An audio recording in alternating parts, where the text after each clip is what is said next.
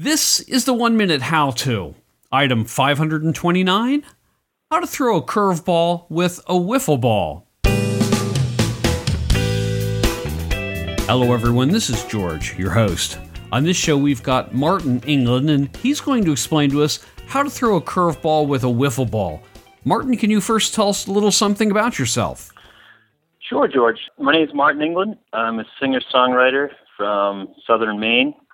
Along with being a music enthusiast, I am also a baseball freak. I have a pretty decent-sized baseball library. I consider myself pretty knowledgeable on baseball history. And so my two passions would be music and baseball. Okay, Martin, if you're ready, then you've got 60 seconds. Okay. The first thing you want to do when you throw a curveball, you want to make sure that you're using a genuine Wiffleball brand Wiffleball. And the pitch description that I'm about to describe is for a right-handed pitcher. So step one, you want to hold the ball so the holes are pointing towards the sky, and then turn the top of the ball 45 degrees to the right so the holes are pointing to your right. Step two, place the ball lightly in your right hand so that your index and middle fingers are straddling the plastic seam and your thumb is on the underside of the ball directly on the seam. Step three, stand upright. In one swift motion, take a short step back with your left foot while keeping your right foot stationary. The ball should be at about ear height with your arm bent at a 90-degree angle. Take a step towards the batter with your left foot until your left knee is slightly bent and your right leg is fully extended. It will almost appear as if you were shooting a bow and arrow. Sweep your right arm to the left and release the ball as your left foot hits the ground and the ball is at waist level.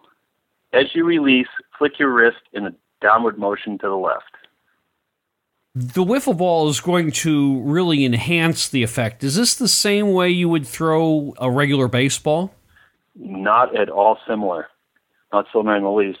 Throwing a curveball with a baseball is actually extremely difficult and puts a lot more wear and tear on your elbow. I would say that the other key I would mention here, George, is some people will grab onto the wiffle ball. You just hold on to it way too hard. You need to loosen your grip on it. And in fact, the slower you throw it as well, the crazier things it'll do. We've done some fun things with wiffle ball. We do this thing called pirate wiffle ball, where a bunch of us jump in a van and we will drive around and we will find places to play wiffle ball that look like a lot of fun.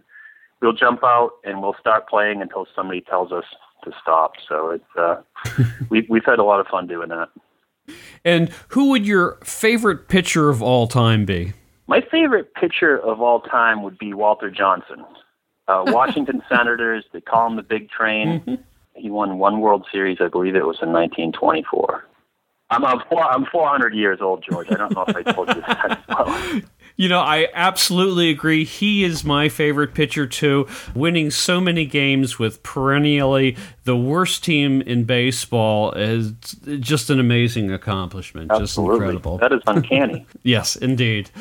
Okay, Martin, is there anything else you'd like to talk about? Yeah, I have a new record out. It's called Raised and Reconstructed. It's out on La Sala Records.